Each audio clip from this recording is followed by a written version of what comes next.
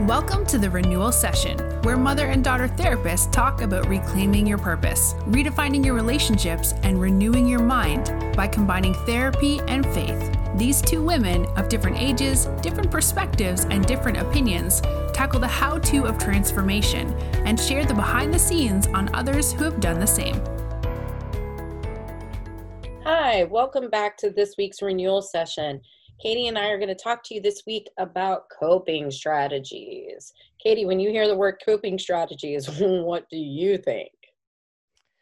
I automatically think, ooh, which one am I going to do? Oh my gosh. I don't know. I don't have a coping strategy. I don't have a strong reaction. No, you definitely do. Because coping strategies imply you got something you got to cope with. I guess that's true. Yeah. I just don't automatically think of like one kind of coping strategy. So. I gotcha. Well, in fact, there are 5 types. So I'm going to blow your mind with these, and hopefully these will be helpful for people because you can Pinterest coping strategies. Did you know that? I think you can probably Pinterest anything, but I do believe that there are fair amount of things on Pinterest about coping skills.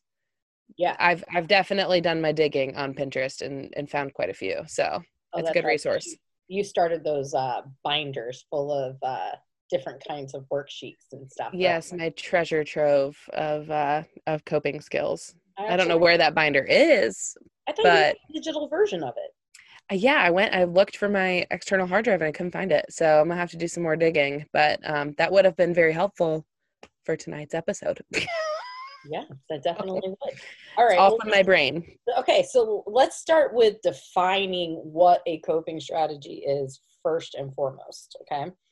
So the definition that we're going to use for that is these are tools and techniques that you can use to help handle your difficult emotions, reduce stress, and maintain a sense of internal emotional regulation. I feel like that's a pretty good definition, don't you? Yeah, I feel like that's pretty all-encompassing for sure. Yeah.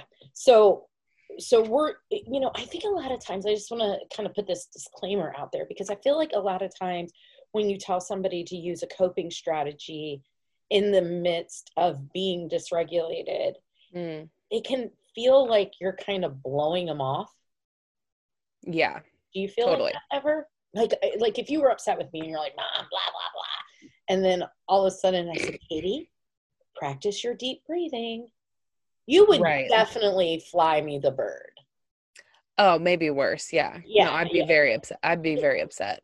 So that's why I want to recognize the fact that, some of these are going to seem simplistic, or at times if they're suggested by another person, they can feel like condescending. And so we're going to frame these as these are skills that you should always have in your back pocket to pull out in times of feeling like overwhelmed, stressed out, and you have difficulty regulating your emotions. The challenge is that when we're dysregulated, a lot of times we're thrown into a different part of the brain, like fight and flight and fight. And then what happens is all the strategies go out the window. Right. So we don't want to only use our coping strategies reactively. We want to use them proactively. So that's why we're going to talk about them. Yeah, totally. They should be like a habit. So that way when a crisis does come, you already know it works. Yeah, exactly. There's nothing worse when like you're hyperventilating and somebody says, do some deep breathing. And then you do the deep breathing and it doesn't even work. Right. Or like play with therapy sand. Like if I played with therapy sand normally, that would come naturally to me. But when I'm having a panic attack and I don't even own therapy sand, that's not a helpful thing to tell me. Well, there is no way I would be playing with therapy sand because I would have my vacuum next to me. Oh no, then you need to get that like kinetics that just like cleans it. It's actually very fun. Really? I recommend it. Okay, what's it called again? I think they sell it as like moon sand. Watch the sales of moon sand from our podcast episode. They're just going to skyrocket. That's right. We're influencers. Single-handedly. Yeah, we're influencers. No, but it's very fun to play with. Okay, I would recommend it. let's talk about these 5 different types of coping strategies. Okay. Perfect. Go ahead. This is very clinical. I'm going to give the names and then we're going to go back through and hit them on their specifics. So the first type is what we call appraisal focused coping strategies. The second is adaptive behavioral coping strategies, right? And then we have emotion focused coping strategies. And under that, we have proactive, reactive coping strategies, distraction techniques, right? And social coping. Now, we all, I think, can identify negative coping strategies. So we're going to stick to the more positive ways of regulating ourselves and those tools and techniques. So let me go back really quickly to appraisal-focused coping strategies. And appraisal is exactly what it says. We're going to take a look at what's going on around us.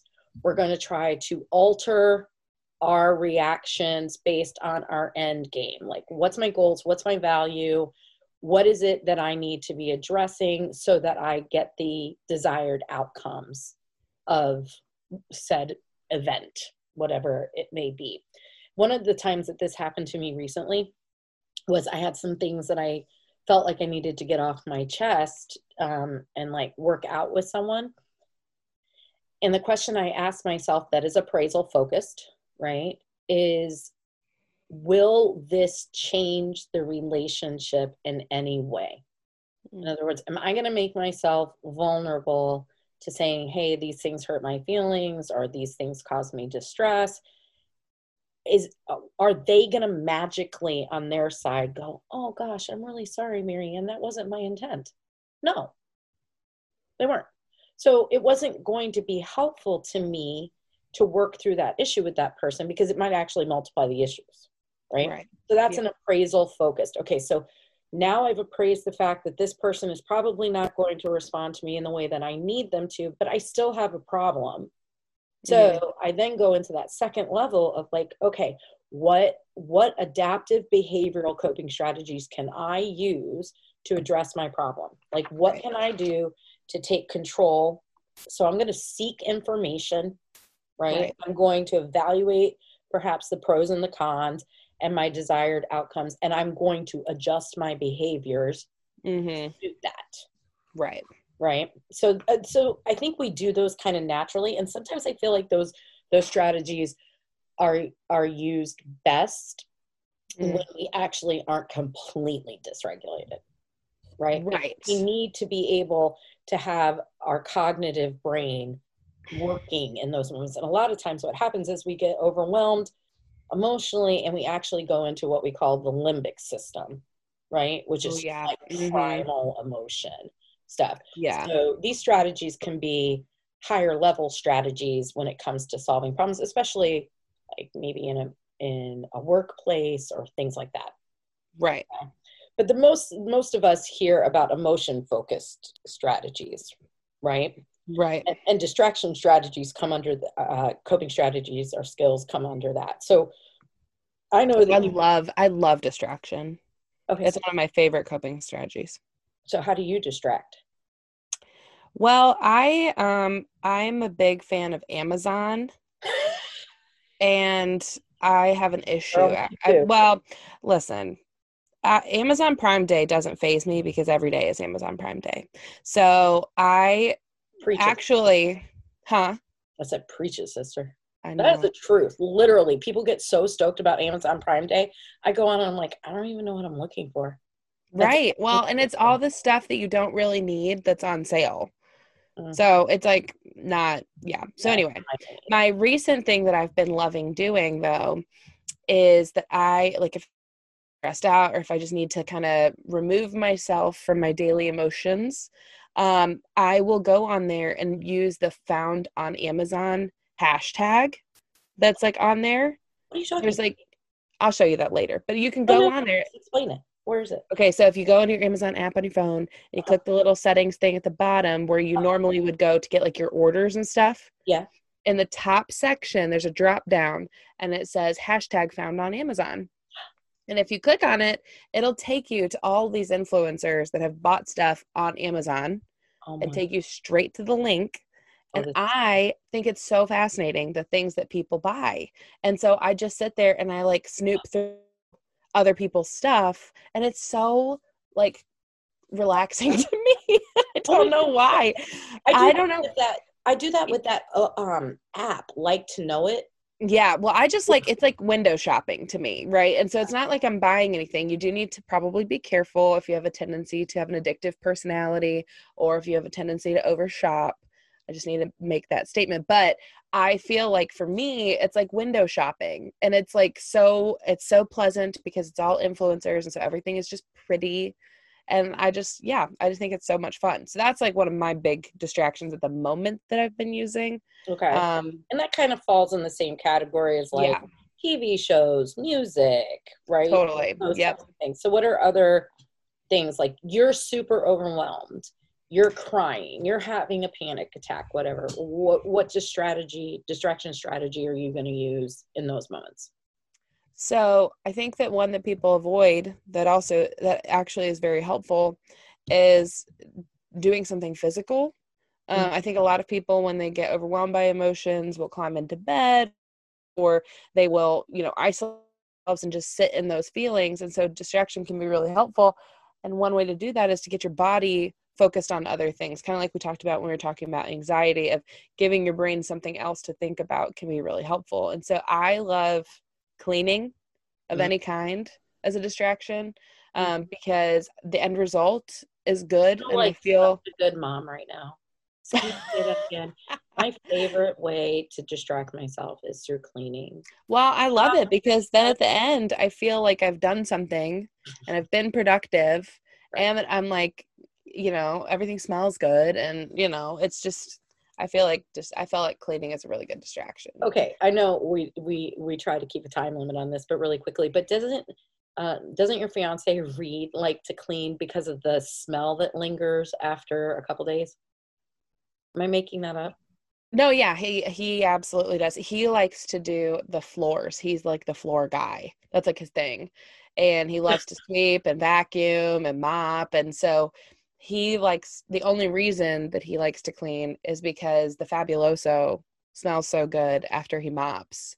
Oh my gosh. And it lingers around for a day or two. And he's like so proud of himself because it smells so good for a little bit. So yeah. Well, I definitely believe in the movement thing. And, one of the things that I try to notice, and I tell my clients to notice a lot too, is do a body scan. Oh, yeah. Start to notice, like, okay, this is a really interesting one. Okay. But you do the body scan and you particularly pay attention to your breathing. And there are lots of different techniques people could look up, like, what is it? 4 square breathing, these things. They're complicated, I think. But what I do is I will notice my initial breathing, and I always hold my breath when I'm stressed out. Right. And so, or it just stops like right under my chest line. So when I work on my breathing, I lay down, right? Mm-hmm. I actually prop my legs up a little bit so my feet are on the ground, but my knees are in the air. You know what I mean? Right. Yeah. And then I practice breathing all the way into my pelvis. Whoa. And I keep doing that over and over again. I try to get the breath as far into my pelvis, because the further, I believe, right, like the further I get the breath down into my body, the more my whole limbic system, my blood flows different. I'm not so constricted. I'm reducing the stress, but it also becomes a challenge. Does that make sense? I'm like, okay, I got to breathe all the way into my pelvis. Oh, I didn't get past my belly button. Okay, do it again, Marianne. And so that challenge alone is the distraction. But if you just told me to like sit in a corner and breathe, I don't know that I'd do that very long. Well, I do that naturally. Like if you put me in a corner, I would be breathing.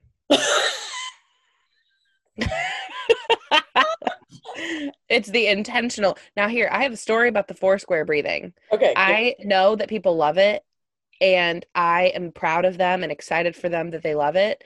I can't figure it out.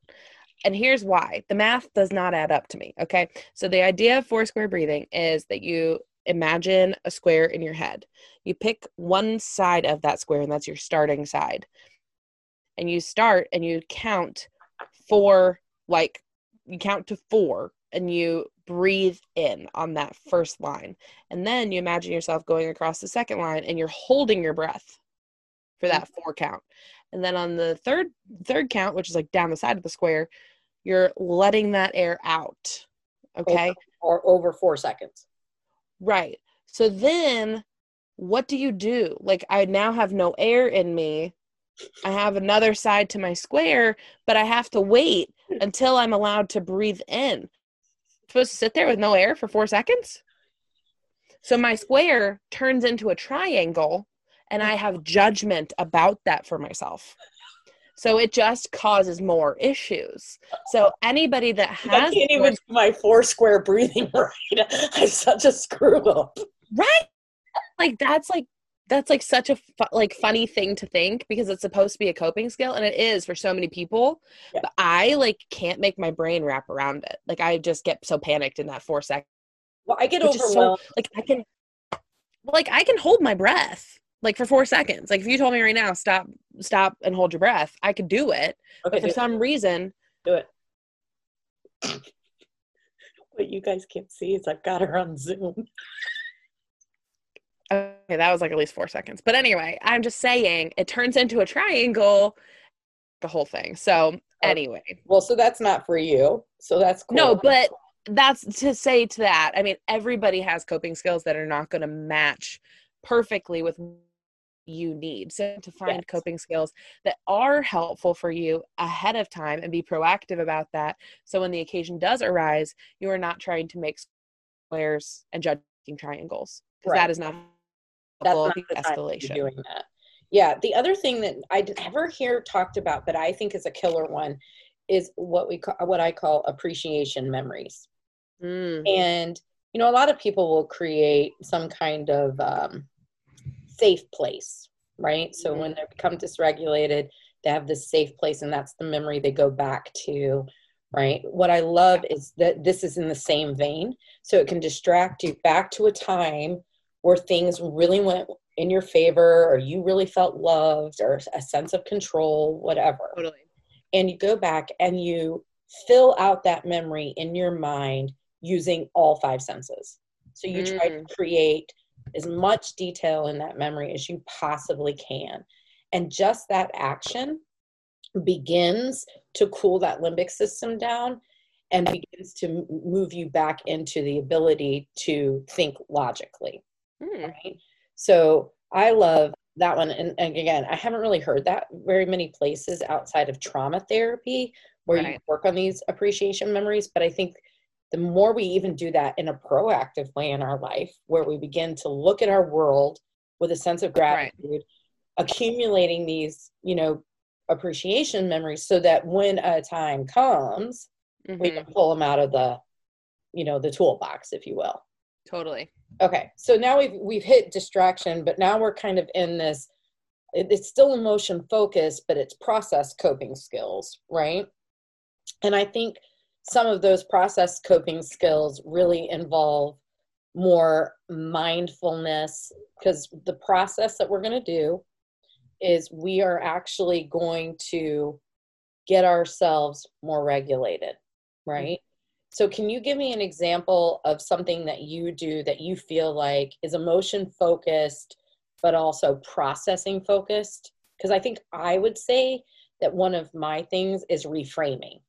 I reframe the situation from another person's perspective, or from the best perspective. I just start to imagine, okay, well, it could go this way versus this way. Can you think of something like that you do? I think for me, the processing, when we first started talking about this, the thing that stood out to me about the processing is that sometimes there's not a end result to right? It's an active situation. So there's no real determined end to things. And I think that can be an overwhelming feeling for people. And one thing that I've done to process emotion, but also to just accept the emotion and sit with it and be okay and allow myself to feel that, is I love overlap journaling is what I'm going to call it. I don't know if people have tried this before. Okay, tell me. I am not a big fan of actual journaling, because I feel like it takes too long. My brain has too many thoughts and it takes forever to write it. But for some reason, when I I'm like a big art journal person. I love art journals. And so one of the things that I've done is I start out by writing normal, and I fill up the page, and then I rotate it a quarter turn, and I write over the words that I just wrote, and I turn it again, and I write over the words I just wrote. And what happens is it all kind of blends together into this like mush kind of thing. And I like to change up my colors. I like to write in different sizes depending on what I'm feeling. And so what's cool about it is it ends up being kind of like a plate of spaghetti. So you can't really read anything that you wrote, which allows your brain to kind of enter into like the hum of just writing and getting known and just letting it all out and focusing and accepting the feeling. And what happens for me normally is that I start off with all these really big, strong emotions, and over time, I'm able to talk myself down. And at the end, you can't read anything I said, but you can tell that there were a lot of feelings, if that makes sense. Yes. I love that. I love that, actually seeing your journal after a time that you've done that. And I think it actually is like really beautiful, because there is a structure to it, but yet, like you said, you don't see anything really specific. It's not like you're writing a sentence. You're just writing perhaps a phrase or an idea or a word or any of those things. Totally. I think another one is, for me, when I think of like minimizing, reducing, or preventing like things, right? One of the things that I do is I work through, at the very beginning of the day, I kind of set a vision for that day, right? Like, this is my intention for the day. I usually have listened to a sermon, or I've read a devotional, or I've done some tapping, which we can talk about tapping in another time, but I've done something that has created some anchor for my day. And so that's a proactive coping skill that I have. And that way I can resource that verse or that, those moments, but I just start my day like that. And that has been so much better for me. So much better, because most of my mornings I woke up, I picked up my phone, I looked at Facebook, I looked at, the news, I looked at the weather, I looked at the, blah, blah, blah. And next thing I know, I'm on TikTok. I was like, really, this is a terrible way to start a day. Well, it sounds like, it's like you're putting your armor on at the beginning of the day. Exactly. Yeah. And I think the other thing that I do is I give myself permission to be able to seek some kind of social support. I think our instinct when we're overwhelmed is to actually pull back sometimes, or to just like emotionally vomit all over the place. So I'm really referring to regulated, boundaried social support. So, for me, I've gotten back into the office after COVID, and on my way to work now, I'm back in my habit, and I'm sure she's thrilled to death. And if she's listening to this, I hope she is. But I call my girlfriend on the way to work, and we visit for a few minutes. And I tend to call different people, on my way home. But usually in the morning, I call this one friend, we talk, and that just sets the day better too, right? It could even be you, for that matter, or your father, or a really good friend. And so for me, planning to stay connected to other people instead of withdrawing and isolating when I'm having a hard time is a key way that I manage my stress. Yeah, and just stay connected, because anybody that knows me for any length of time will tell you I can hit life hard and really run 1,000 miles an hour, and then I kind of emotionally crash and I go into hibernation, and you might not hear from me socially for a month even. Right. And so the practice of continuing to stay in touch with people is a challenge for me. For my job, some of it's my job, but some of it is just, the way I structure my life. It tends to be really busy. So anyway, I think that those are some really solid coping strategies. And I would invite everyone to use the final one. And we use this one in our family a lot. And so, Katie, we're going to take a couple seconds and tell people about this. Humor. Humor is for a huge one for us. Well, and I think that humor is a great way to diffuse intensity, and still allow room for that emotion. But yeah, we use our fair share of humor. We like to make fun of each other. So like, for example, right? So when I was moving out to go to college, I was very emotional about that. I was very because I love my family, people, okay? I love my family. I'm a good daughter, and I couldn't stand the idea of separating myself from them the hour drive to go to my university. I just couldn't take it. Stop. You are literally making yourself set up like the victim. I mean, no, people need to know. The people need to know. Anyway, so I was just distraught, okay?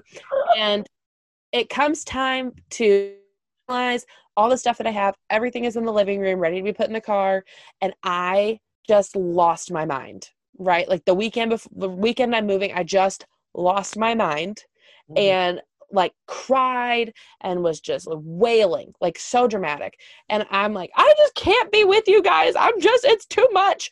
And I go to take myself upstairs in our house, and I collapsed on the stairs because I was just so distraught.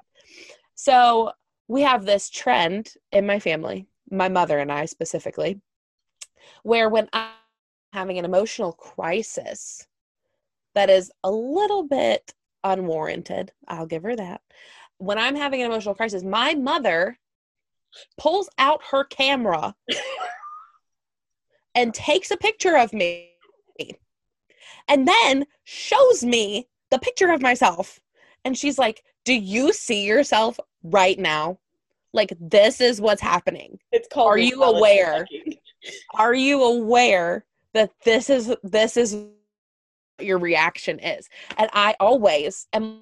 I don't know what to do about it. And I just lose my mind even more. Like, you're a terrible mother. And it's like this whole thing, right? And then I go away for like 30 minutes and I come back and mom's like, you are so ridiculous right now. Like, you are fine.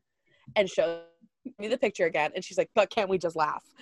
Exactly. That is so true. And what's so powerful about that, though, please, pull me out of the ditch of bad motherhood. Go ahead. Right. So she's not that bad of a mom. But anyway, what's so powerful about that is I have that reoccurring thing in my life where I know, oh my gosh, in the back of my head, I don't even have to be with my mom when I'm freaking out. I will, in the back of my head, I don't think I've ever told you this, Mom, I will think, oh my gosh, this would be a hell of a picture. I should have done it on our way back from Michigan. I know, that was quite the conversation. But no, it's so funny to me because I have that thought in my head of my reaction to this event is like 10 times what it needs to be. And so that humor of that picture diffuses that feeling a little bit and helps me kind of come down and realize I am off the wall, if that makes sense. Yes.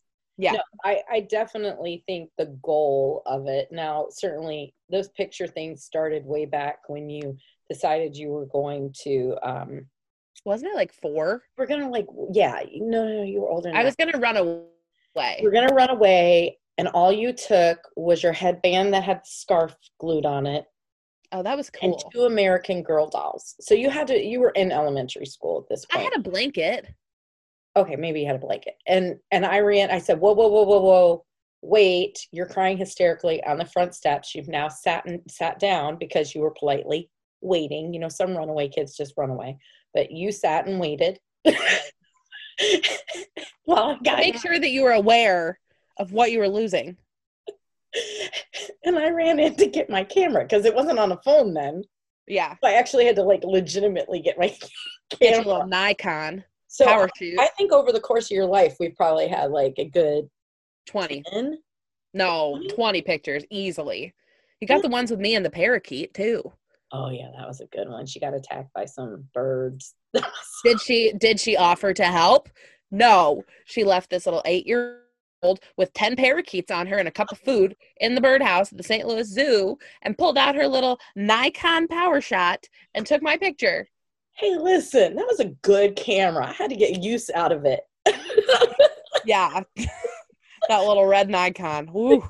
But you know what? For me, having, created my own trauma, having trauma happen in my life, whatever, right? Yeah. Humor has been a huge way for me to work through things. And there is actually like benefits, like health benefits to it. So laughing will reduce muscle tension. It'll increase the flow of oxygen, unless of course you hold your breath while you laugh, but it'll increase. Don't worry, I won't be doing that. So then exercise, it exercises the cardiovascular system and it produces endorphins, all of which are strategy. There's and every one of these strategies we've mentioned, there's an actual neurological, physiological, physical, whatever you want to call it, benefit. And that's really, so when we see these simplistic lists, we see these simplistic lists and we can sometimes blow them off, but they're actually incredibly helpful, especially if you develop the habit before the breakdown happens or the emotionally traumatizing, difficult thing that happened on Tuesday. So anyway, so that, I'm glad that we are talking about this. I think we're going to come back on another episode perhaps and like just revisit like what are unhealthy techniques that we use to cope and why maybe those things need to be addressed in our lives. Totally. That would be fun. Yeah, let's out ourselves. Yeah, I think that'll be, well, I think people could just look at me and know what I do. I mean, when you're chunky, it's kind of obvious. You cope with food. Oh my gosh, there's other things. Yeah. I'm just playing. Anyway, all right. I love you. You have a good one. What are you doing tonight? We rented, have you seen the Insidious movies? What is going on with you guys in these films? We're on a scary movie kick. I think this is like Patrick Wilson is like in all of these movies and they are so good. Like I don't know. They're really good. So we watched all the Conjurings, like even The Nun and like The Curse of La Llorona, all the weird ones. And now we're on to Insidious and we rented it 2 nights ago and our 48-hour rental runs out at 11 o'clock. So we have about 3 hours to watch a movie. So okay, get this. You know what your father's watching right now? I'm going to bet probably Hello Dolly or Singing in the Rain. Singing in the Rain! Is it really? I cannot believe you just said that. I know my father. Anybody that knows Neil knows he loves a good heartfelt, happy-go-lucky musical. I know. There was a sweet moment. We went to see Black Widow last night. And there was like this tiny, tiny moment of emotion shown at this dinner table. And he reaches over and just like rubs my leg like, hey, it's okay. And I looked at him and I go, I'm not at that dinner table. Like, I'm not. Like he went to comfort me. I was like, I don't need comfort. I'm just watching a movie. Neil, what a guy. He's great. I love him so much. You're lucky to have him as a father. I am. That's true. He's the best. He is the best. All right. Well, I will let you go. Love you. I will talk to you in this format next week. Love you. Bye, guys. Bye. Thanks for tuning in to the Renewal Session podcast. If you want to continue the conversation or share your takeaways, we want to hear from you. Head on over to our Instagram at The Renewal Session or our blog at renewalsession.com and comment on your favorite part. New episodes are dropping each Thursday, and we can't wait for you to tune in next time.